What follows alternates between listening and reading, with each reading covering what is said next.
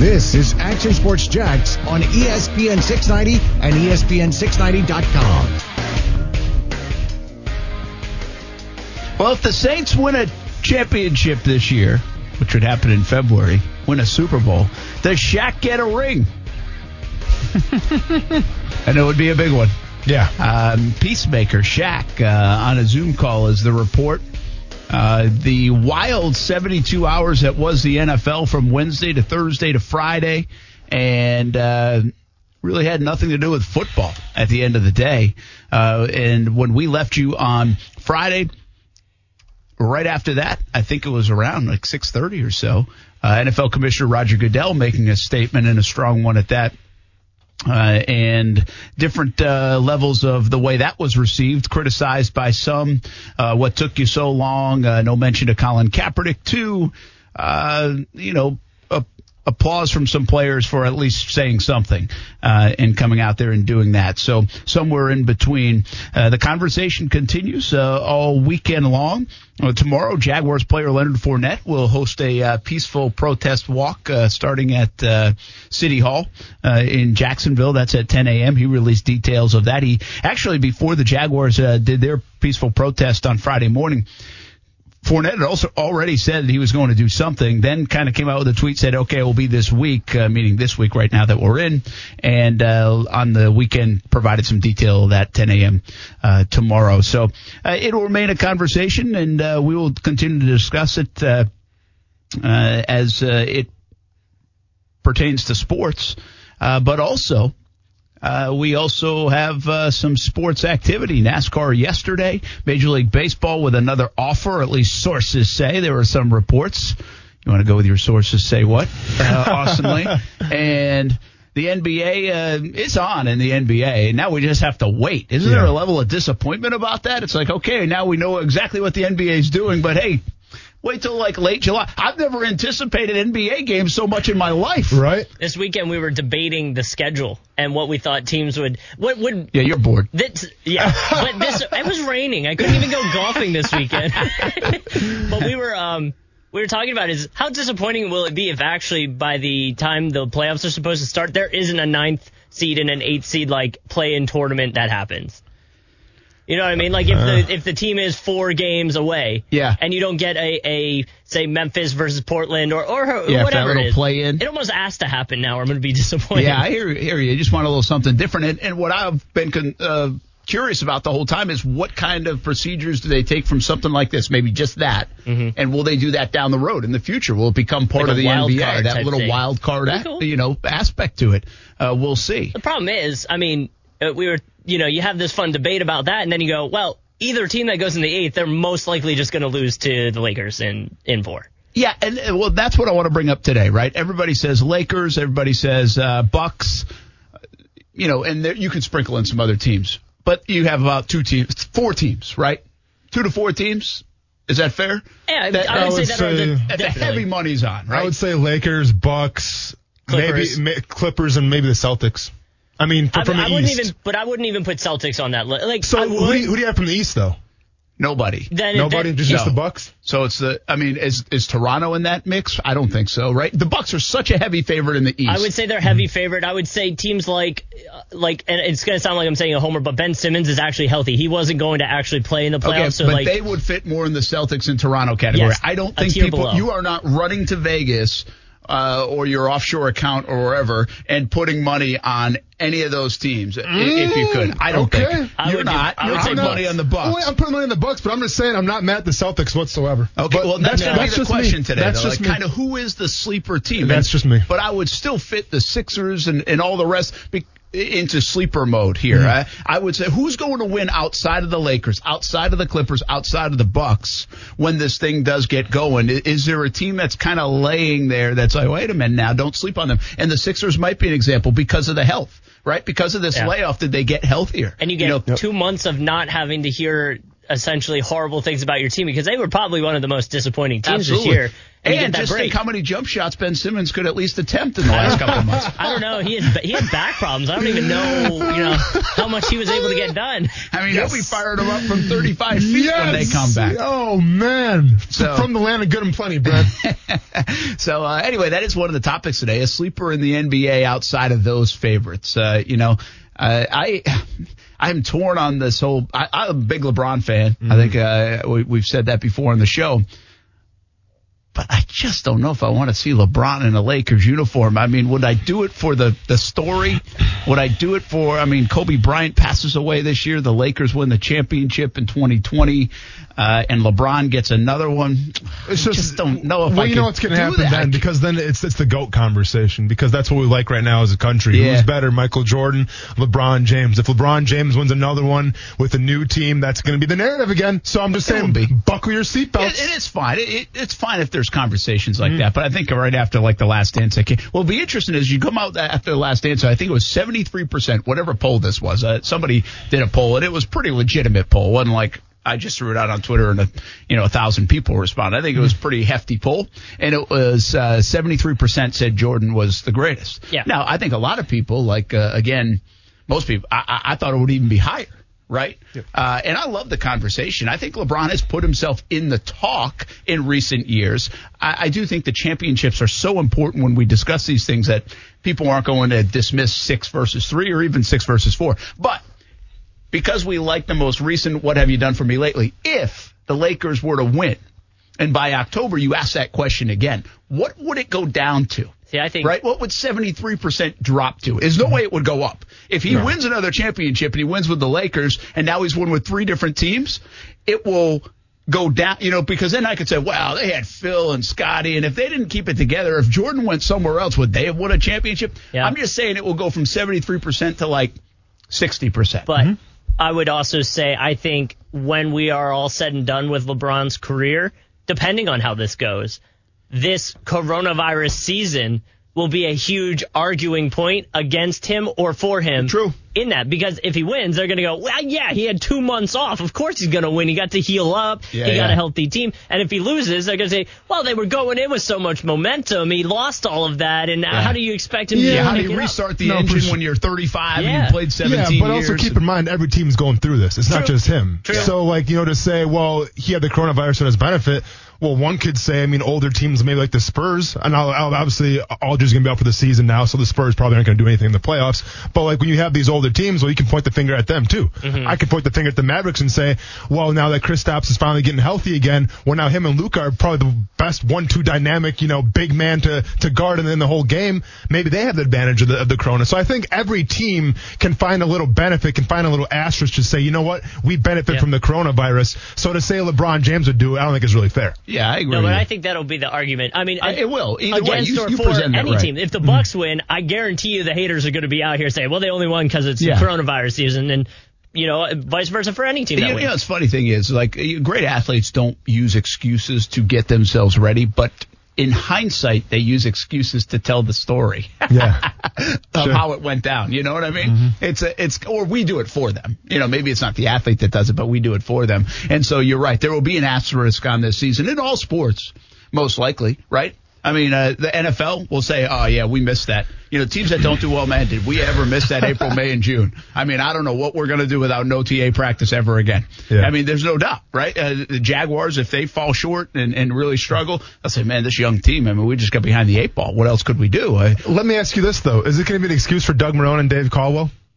It could be. To keep their jobs? You know what? What's really fascinating discussion is how – kind of like we did with Chris Conley the other day and had the discussion of him in the community, right? And him as a voice and a veteran presence in the locker room, been around the league, coming off a career year, by the way, too, which we didn't mention, we probably should.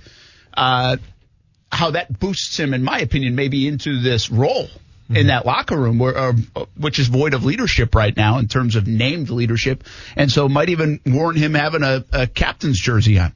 Well, I think the same could be said from Shad Khan's point of view, not the public's, but Shad Khan's point of view on Doug Marrone and Dave Caldwell. They are now, at least at the start line of this, out in front of it. The op-ed from Shad Khan, but the action by Doug Marrone. Doug Marrone got a lot of credit last week from players and everybody else for listening and how he's handled it. Will they continue to do that? Will the steps that are being put in place for this movement, how well received that is from the players? Could they go to bat for him and be like, hey, this is a guy we want to go to battle with. Screw 6-10 or whatever else. Now, would Shad Khan be willing to go there? I don't know. Yeah. So it's just an interesting point, right? Will they? I don't know if they'll necessarily get a do-over because of the lost offseason on the field. I don't think so, to answer your question. Okay. But I do wonder if there's a little bit of an intangible going on this season across every organization in the NFL, given the recent stance from the NFL, given the action by players and also front offices and the messaging going on. I just don't know if that's clear cut right now because we don't know how much that will kind of weigh in the season. Right now it's an out of season thing. Will that still be a heavy topic? Will it be conversational? Will we see leadership and not so much pay attention to scoreboards in these NFL buildings with players and coaches and organizations? That we just don't know that yet. How prevalent is this topic right here that's in our country in September and October? You hope it is. You hope it's a prevalent discussion and conversation, but you also know sports hides things, in people's lives, everything. There's distractions. There'll be an election, by the way, that will take up a lot of conversation. Sure. So it'll be interesting to see how that factors in. Maybe more so than you get a little do-over because you didn't have OTAs and minicamps. Yeah, it is going to be interesting to see because, we've kind of broken down the roster a little bit. We've broken down the personnel. And, I think that if the Jaguars win 6-7, do I dare say 8? I think 8 games would be we'd be throwing parades in the streets. If they can go 500, I think, that would be just unreal. I'll give you a little teaser. I'm doing something for John Ogier and Jaguars.com, and he gave this list of questions. I don't want to steal them. They're good questions, but I'll just say this. One of my lines in there is that I feel like the ceiling, because I've said it before on this show, is like 8 wins for this Jags team. Yeah. I don't think they're as bad as everybody's predicting, but I also don't know if their ceiling is as high as other teams. I would say 8 or 9 max. But if they were to reach that, if they reach 9 wins somehow, dream with us for a second. Doug Marrone would be in the running for Coach of the Year. Sure. And Gardner Minshew's now the future of this franchise. Yep. For them to win 9 games. Sure. Yeah.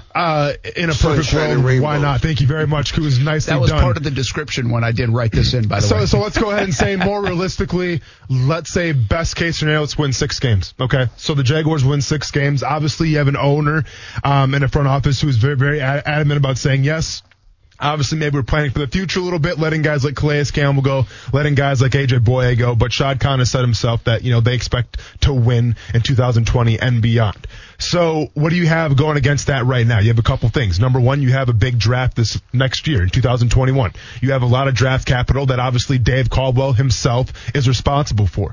You have the COVID-19, and then you also have, and I don't want to put them in the same boat here, but you have COVID-19, and you've had the fact that you have a very young team, the youngest in the NFL, that you couldn't really get your hands on, and kind of shape them around the culture because it's hard to do that during a Zoom call. Now, we'll see what happens in the next couple weeks or so. We'll see if guys get on the field. We'll see if guys get in, the locker room and all that stuff, but time will tell. But all we know right now is it's going to be different. Okay. Then we have, everything going on right now with, the race relations, everything like that, the racial injustice. We have the Jaguars march as a team, set history in the NFL, if you will. Chris Conley says his stuff. Doug Marrone kind of leading the charge and everything. So you have that as well. Well, obviously that right there, in my opinion, that has made the team closer together. It has to. How could it not? Oh, yeah. Right? So that team is closer doing that than, before they actually took part in that protest. So the team's closer now. Obviously, I would say the team respects Doug Marrone. I'm not sure, exactly whose idea it was to come forward and have the protest, but it is a big part on Doug Marrone to say, you know what, guys, let's do this. Okay? Because I'm not sure. And listen, I'm not going to be a naive here, but I'm not sure if every single NFL coach would have agreed to that right now. I really don't know. I can't say that wholeheartedly. So props on Doug Marrone. We know they're the only one that's done it. Yeah, exactly. So you have that as well, and listen, it's not right to say, well, Doug Marrone did this. Doug Marrone helped with the protest, so that should shave his job security. But like you said, it's not necessarily the job security. It's the locker room going to bat for him. Okay, because if Shad Khan's made one thing clear, it's that he's going to listen to his players. Okay, obviously Calais Campbell's gone now. Calais Campbell's a guy that Shad Khan listened to a lot, but I think Shad Khan right now, in order to build the culture for the future and to get those high price, those high value free agents, he has to listen to players. Okay, he has to get the players' perspective. So once again, it's going to be a long season. We'll see what happens here. But assuming maybe they go 6 games, 7 games, whatever, I mean, that'll probably come up again, and obviously the players will go to bat for Doug Marrone. So I guess what I'm sitting here trying to say is if the Jaguars go 6-10, somehow go 7-9, I don't think it'd be out of the realm of possibility where Doug Marrone and Dave Caldwell keeps their job just from the entire thing that's going on. Now, not saying it's right. I'm just saying that's the way it is. Well, take away a couple of the other things going on in the coronavirus pandemic and the Black Lives Matter movement here. That has obviously been a big talking point. The Jaguars, from a football-only perspective, we discussed this about a month ago, have maybe the lowest expectation they've ever had in franchise history, the lowest set of expectations. And I'm not talking about from within the building. I'm talking outside. And what does that do? That sets your coach and maybe even your quarterback and your GM and your front office in a very nice situation. Because who else in the NFL can say, hey, if we go 8-8, this place is almost throwing a parade. Nobody thought they'd go 8-8. I mean, that's just not the way. You start at 8-8 in the NFL. True, but who else is responsible for getting to that point, though? That's not. But that's a fair question. That's a fair critique. But Sure, that's not reality. Go. The reality is, we do this once a week.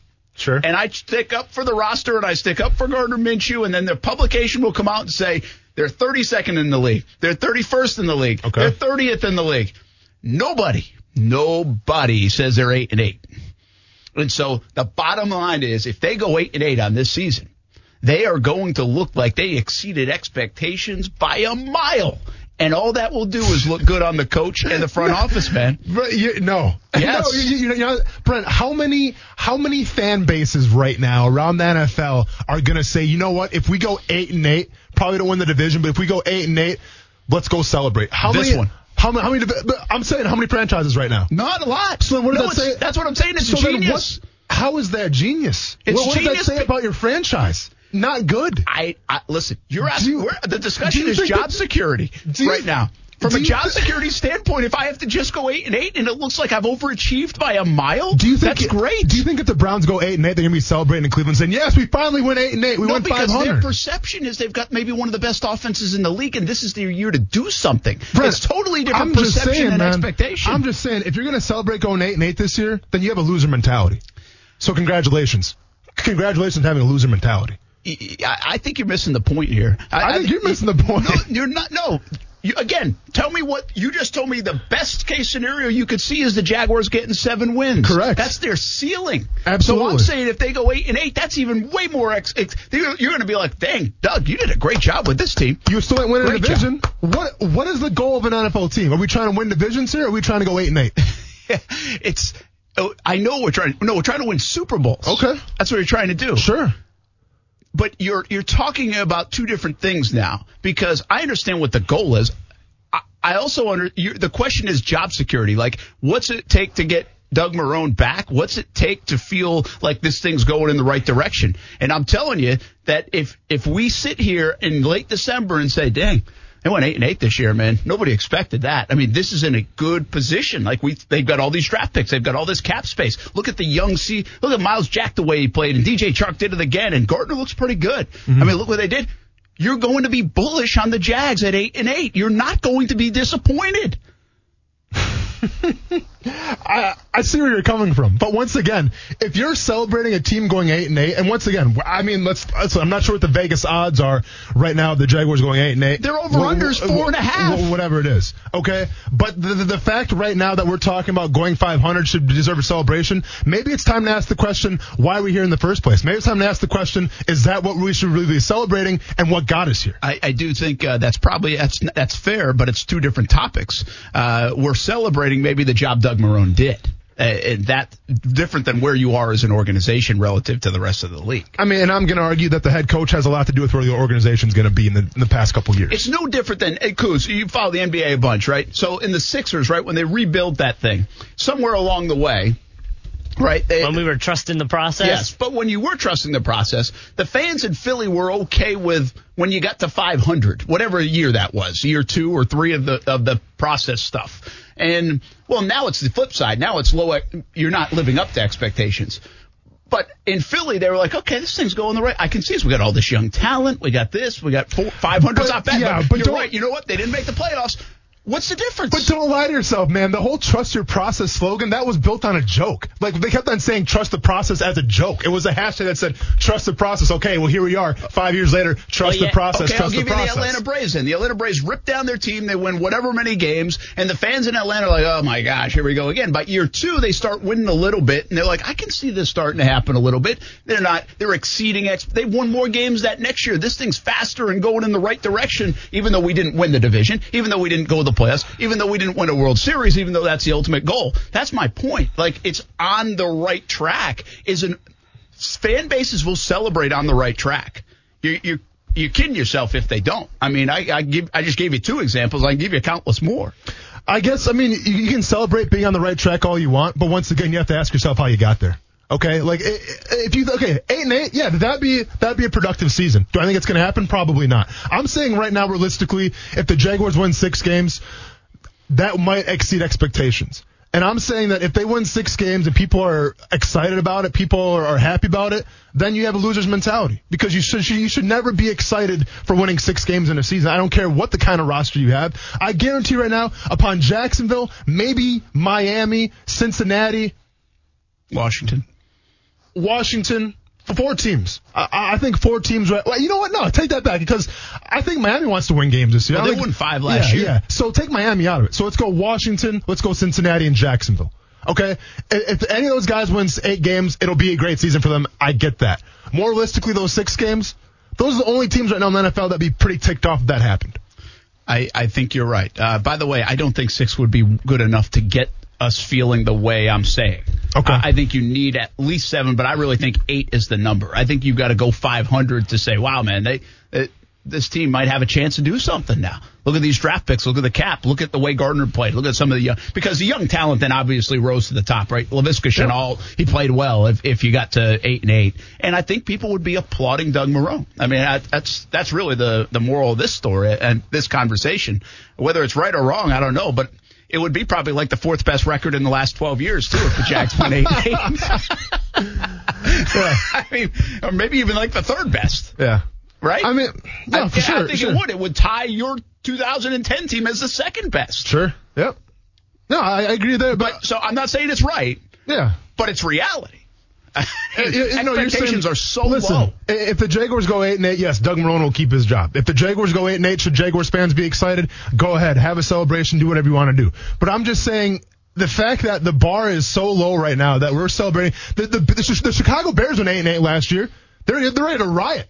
They're ready to fire Ryan Pace right now. They said, Mr. Trubisky, we'll see you later. Leonard Floyd, thanks for playing. Have fun. Hit the road. Let's go ahead and bring in Nick Foles. Let's go ahead and turn this whole thing around, because 8-8 for the Chicago Bears is not acceptable. And you know what? Have you seen their roster? Nah. But guess what? It's the Chicago Bears. They're used to winning. 8-8, not acceptable. Even the Pittsburgh Steelers, through all that they had. They had Big Ben go down. Smith-Schuster gets hurt. James Conner gets hurt. They go 8-8.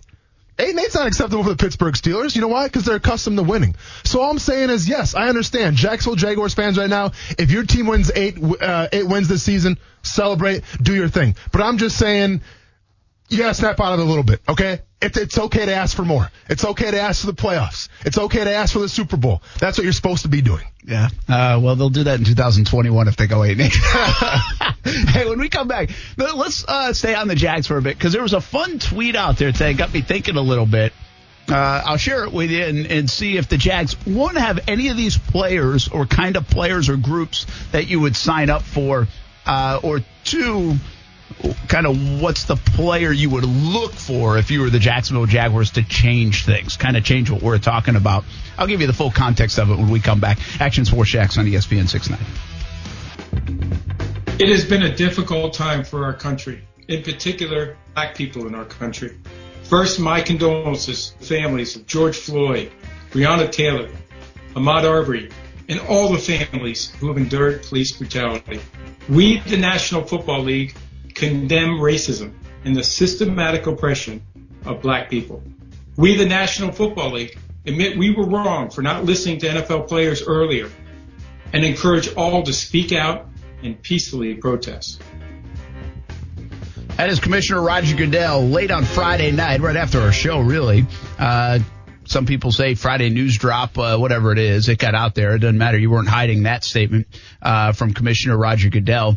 And the strongest words on racial injustice, social injustice we've seen from the league ever, I would say. And it's kind of ironic because Friday I talked about how Roger Goodell should come out and say something, and literally a couple hours later he did. What was your reaction as a former player in the league? As a black man, as you know, we had these heavy discussions all week long about leadership and applauded the Jags organization and Shad Khan. We wondered if Shad Khan would say something, then he did, and it was very well done. We wondered if the NFL would say something. The initial statement was, by many respects, weak. And this one came back and certainly had more punch. What was your reaction to it? So kind of to sum up everything, basically the whole weekend? Just the Goodell statement. We'll get into the whole thing and what it means with Breeze and everything else a little bit later. Yeah, but just quick thoughts on it. I'll be fair, and if you read the story behind the whole Goodell statement, it's insane because what it involved really is a rogue employee that works for, I believe, like the NFL offices that kind of took it upon himself to reach out to players, and once again kind of went against the statement, the company statement saying you can't reach out to players by yourself. There's kind of a chain of command you have to go through. Well, this rogue employee said, no, thanks, I'm going to do my own thing, and went behind the NFL's back, kind of sent some DMs to some certain amount of players like Michael Thomas, and he got positive reaction. All of a sudden, those players started voicing their concerns. They posted their videos, and it just grew and grew and grew to the point where Roger Goodell saw this, is like, I have to say something. So it's insane to me that just one person in an NFL office that nobody knows his name, has never really made let's be honest, a splash or a ripple really in the whole landscape of the NFL, took it upon himself to reach out to players and to kind of cause this initiative.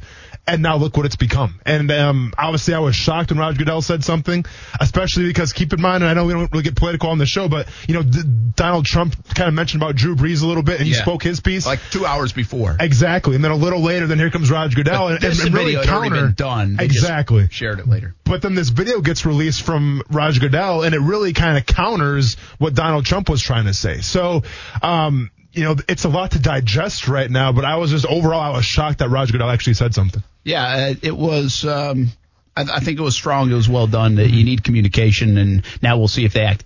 What's really interesting, again, we'll talk about how it all came together a little bit later. I want to get to some football stuff right now, and then we'll have some of those conversations about Drew Brees, what transpired over a 72-hour period. But this social media person, if you will, with the NFL that did go rogue, he will be a great footnote of the story someday down the road if there is significant change in the NFL, and we just saw a huge pivot, not only in our country, but again, in that sports organization. We'll have to see. Okay. We'll have to see what happens. But 10 years from now, 20 years from now, there's always these unsung heroes in movements, and when there is change. And this young man could certainly be that. It's a fascinating story. So we'll get into it. We're going to talk some football right now. ESPN did this, and at least put it out there today that I saw. And it's fascinating. They picked 128 players. They called them foundational players to win a Super Bowl in a handful of years. So you scrap your team. You're a GM, and you're saying, I want these 4 players. And you go through a 4-round draft. Say, this is what I'm starting with to hopefully win a Super Bowl in 5 years. It's kind of cool, right? Yeah, it's awesome. No surprise, like guys near the top of the list, like a guy like Patrick Mahomes. Youth matters, but maybe isn't everything, depending on how you feel about guys like Aaron Rodgers and others. And Mike DiRocco from ESPN, he covers the Jaguars here, and he picked for the Jags. And I guess the reviews were really good.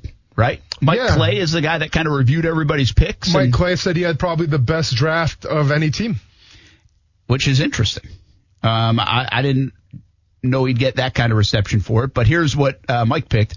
Dak Prescott at QB at number 9. They were picking 9th overall in this draft. Yep. Daniel Hunter from Minnesota, defensive end. Mm-hmm. Juju Smith-Schuster at wide receiver in the 3rd round. And Marshawn Lattimore in round number 4. You like him? Yeah, so, obviously the one that sticks out right away is Dak Prescott. Okay, because Dak Prescott, age-wise, he's right in that wheelhouse. He's the guy that you want to build your team.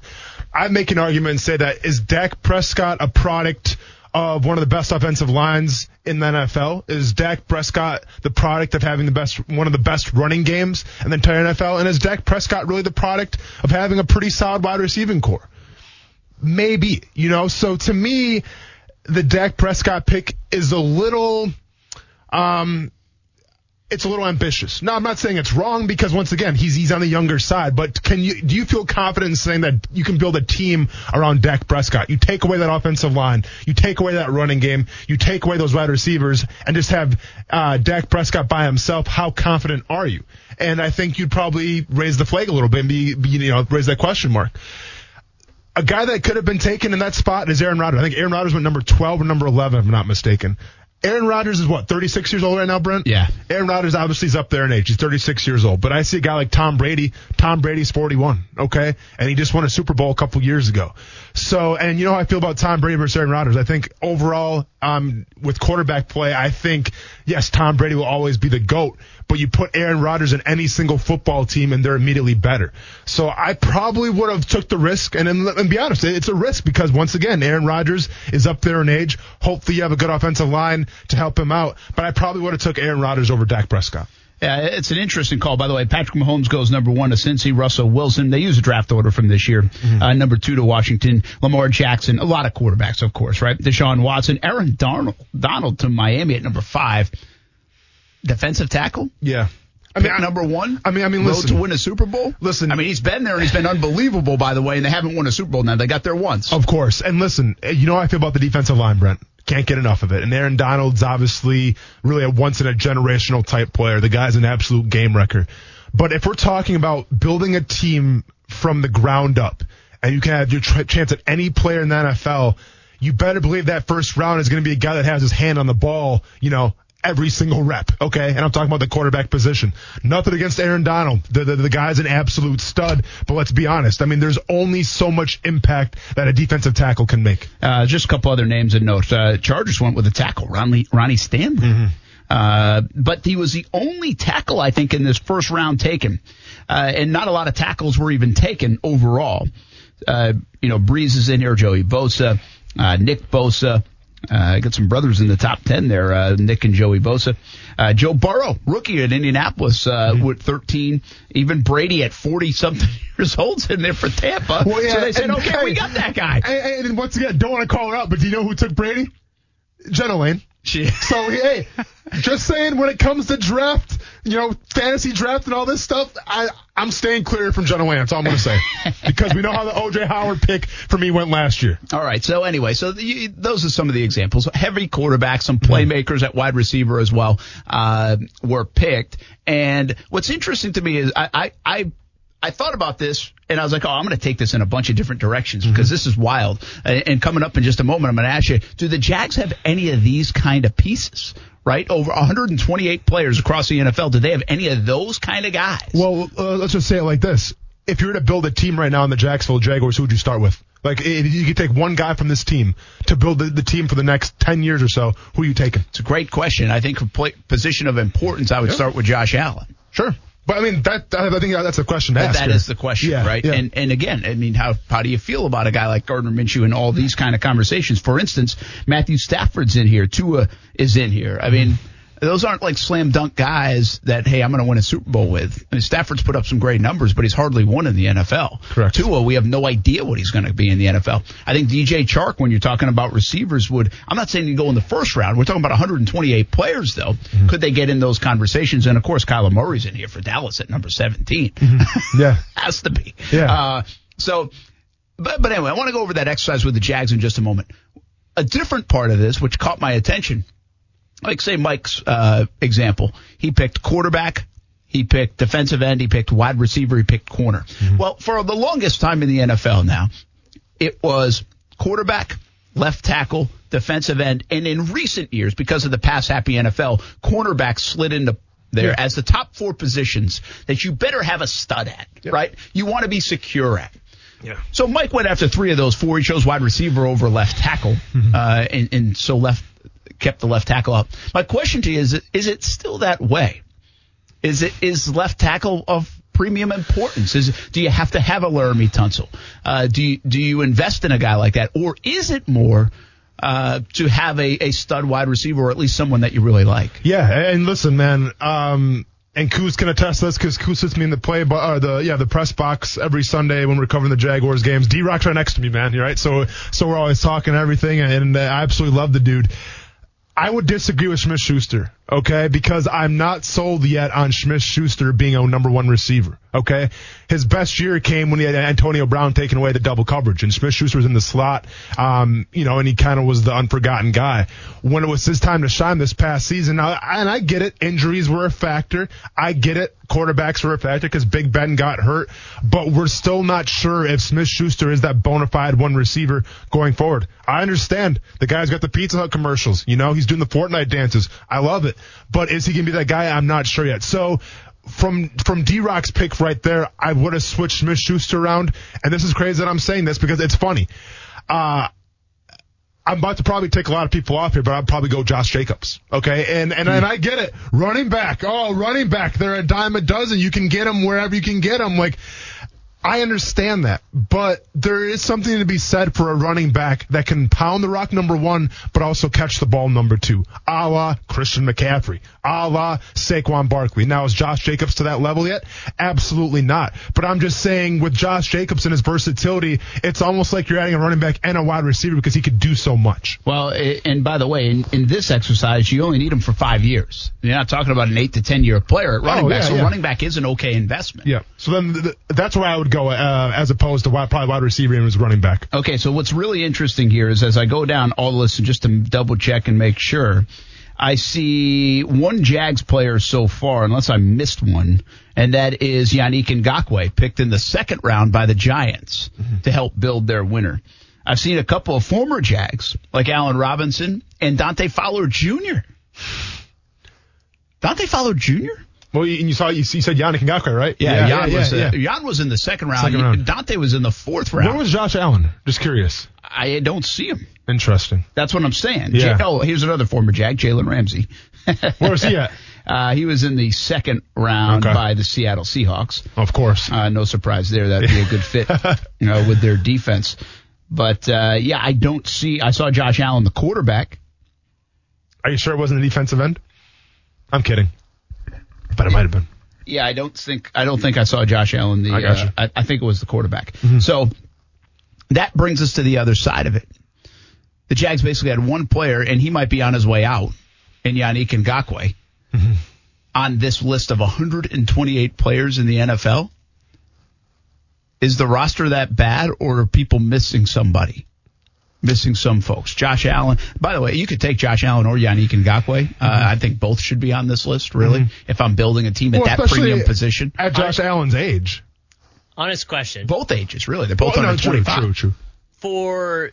It would be interesting, and it might be more of a deep dive on it, but what team has the most players on it?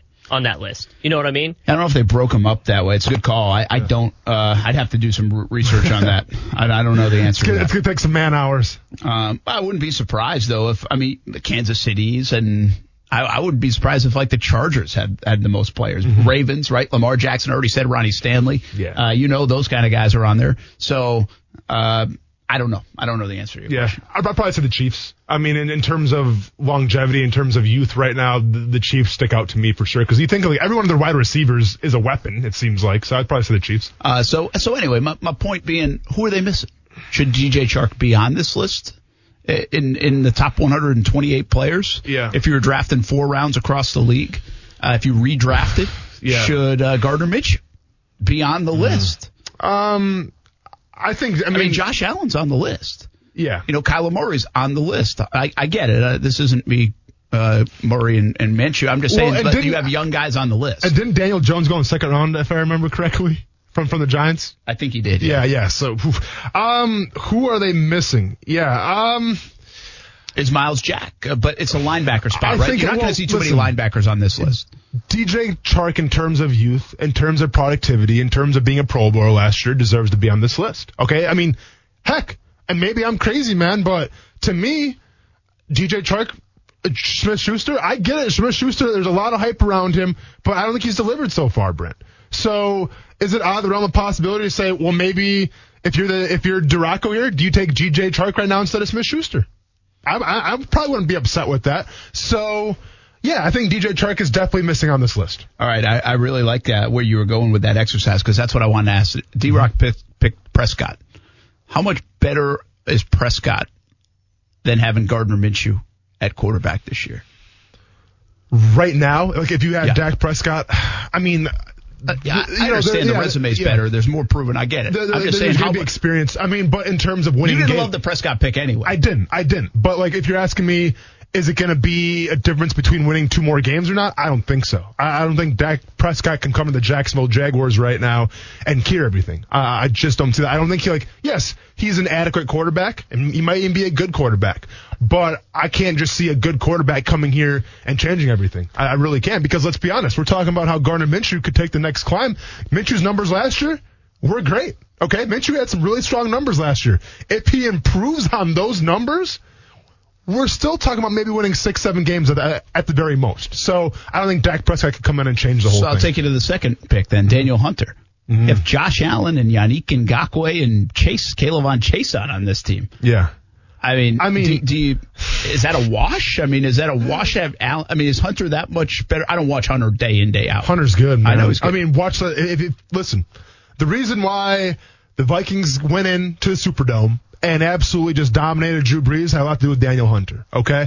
Now, would it be overkill to bring Daniel Hunter here on this team? Well, you better believe it. Now, would I absolutely, be foaming at the mouth because of that? Yeah, because could you imagine Chase on, Yannick Ngakoue, Daniel Hunter, and then Josh Allen? But it wouldn't be that way. I guess my question is, how much of an upgrade would Hunter be rather than having an Allen or rather than Ngakoue? Okay. I'll leave Chase on out of this because he's a rookie. Sure. But Allen or Ngakoue, I'm trying to measure what the Jaguars have versus what they could have. So to me, I mean, it could be a little upgrade right now with where Josh Allen's at, right? Because Josh Allen's going into his second year. There's still a lot to learn, right? He still has to perfect his pass rush moves. This is for 5 years to win a title. So my point is it'd probably be a wash right now because Josh Allen and Hunter are really kind of the same guy. Yannick Ngakoue is a little more of the smaller guy and more of that speed rusher guy. Daniel Hunter says he weighs like 260 pounds. No.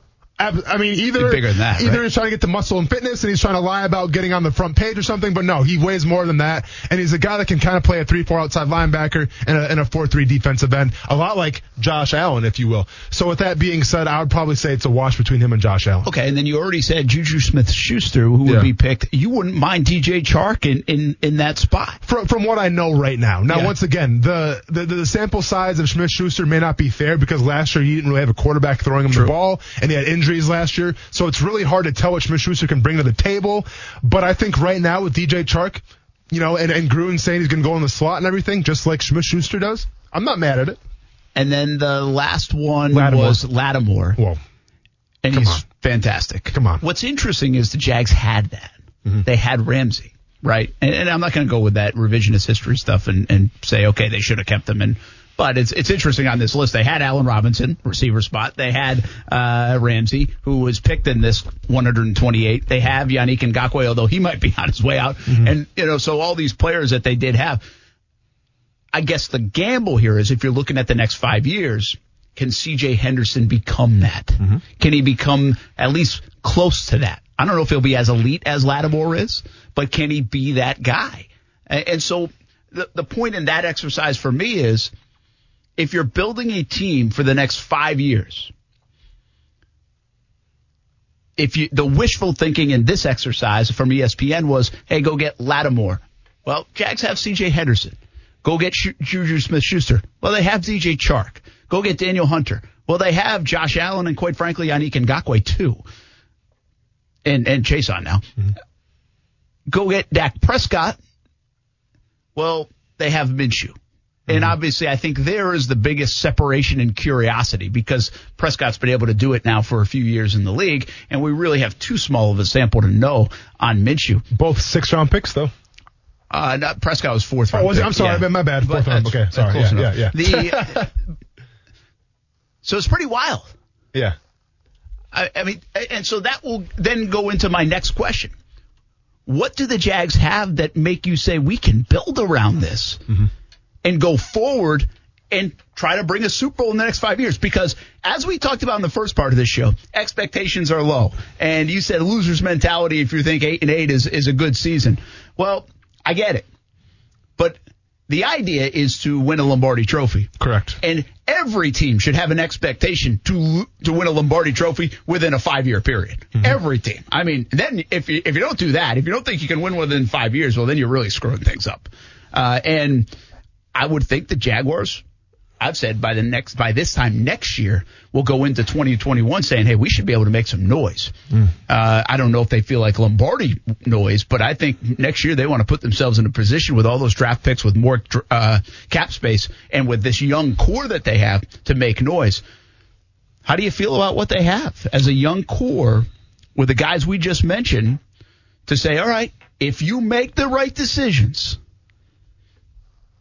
you can make this a Super Bowl caliber roster in a couple of years going forward and maybe win one in the next 5. 3 guys in terms of youth that I'm intrigued by that you can, I think, build a team around probably right now in order. And once again, this is just who I'm intrigued by. Top guy, Josh Allen, number 1. Number 2, Juwan Taylor. And then obviously I'm going to go on the limb here and I'm going to throw the wild card, but Gardner Minshew. Those are the 3 guys. Oh, no, I'm sorry. My bad. Not Minshew, DJ Chark. Chark. My bad, Chark.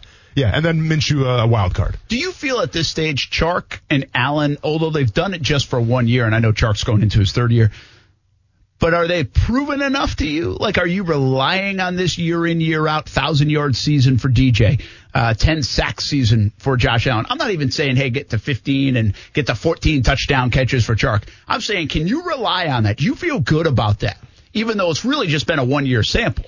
Yeah, I mean, I feel great about Josh Allen making progress because, once again, his rookie year, made the Pro Bowl and everything, had over 10 sacks.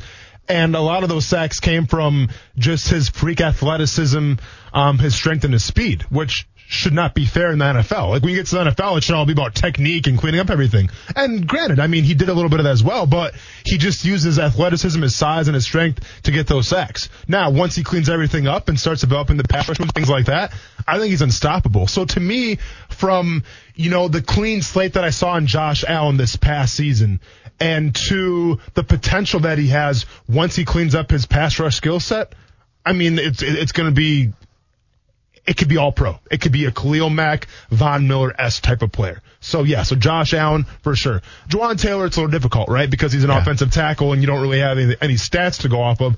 I just go off of what I see, okay? I see tenacity. I see a guy that's not afraid.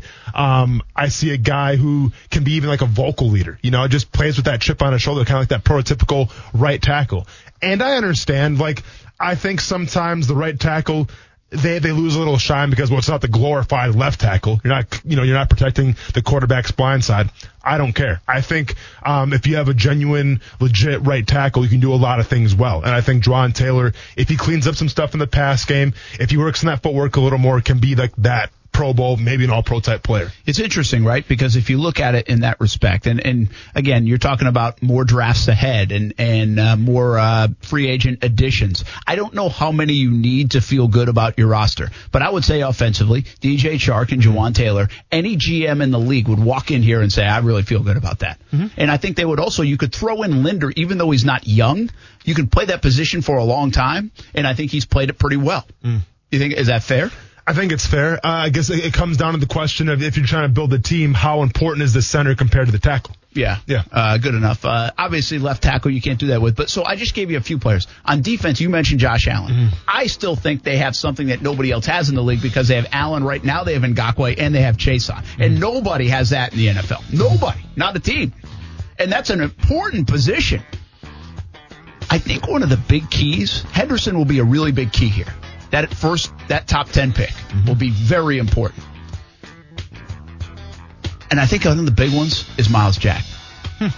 I really believe they gave him $56 million or 50-something million, man. He has got to be a star. Like, I'm waiting for him to be a star. If you look at him, and I understand it's a linebacker spot, it's not as critical a position, but you need more stars, and he'd give you a star at that level. Sure, could Joe Schobert be it? Fine. I'll get either one. Let either one. I just feel like there's more star potential with Myles. Sure. And we just haven't seen it yet. And so, I mean, if that's the case, you take 5 or 6 guys. I think a lot of GMs would sign up for that going into next year with cap space and also draft picks. Yeah. If you got 5 years to win, and obviously the key is what are you going to do at QB? Of course. That's the biggest question. Well, interesting exercise there. Maybe the Jags aren't as in bad shape as some might think, at least moving forward if you take the next handful of years in consideration. When we come back, the NFL commissioner, Drew Brees, Shaq, how they all came together in an odd way in the last few days. Next on ESPN 690.